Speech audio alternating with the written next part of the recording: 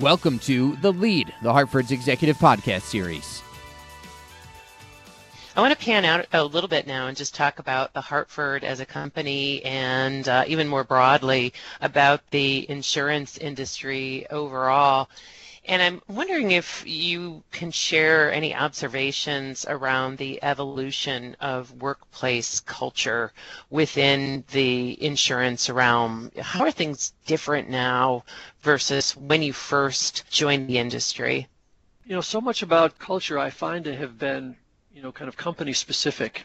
Sometimes it's hard, I think, to categorize the industry itself for me. I have a hard time putting it in one category. I know that, I've only worked at as I said, a couple of different companies, so I have some perspective to compare at different points in time. But, I would say for the industry, I think it's certainly becoming much more dynamic all the time. When you think about now how data and analytics pervades so much of our industry and how technology threads its way through virtually everything that we do, at some moment in time there was it probably became a bit trite to say that, we're a technology company who happens to sell insurance, but I don't know that I entirely buy into that, certainly not for the whole industry. But the idea that we need to be savvy at so many different things now in order to bring together a successful business model, that's clearly evident.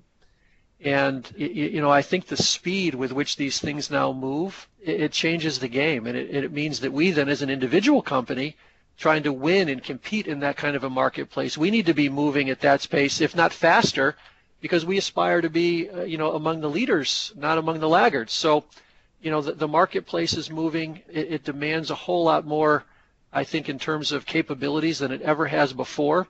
And the pace is clearly quickened a tremendous amount. So, I think in many ways, you go back to where we started the conversation. Did you ever imagine being or wanting to be in the insurance industry?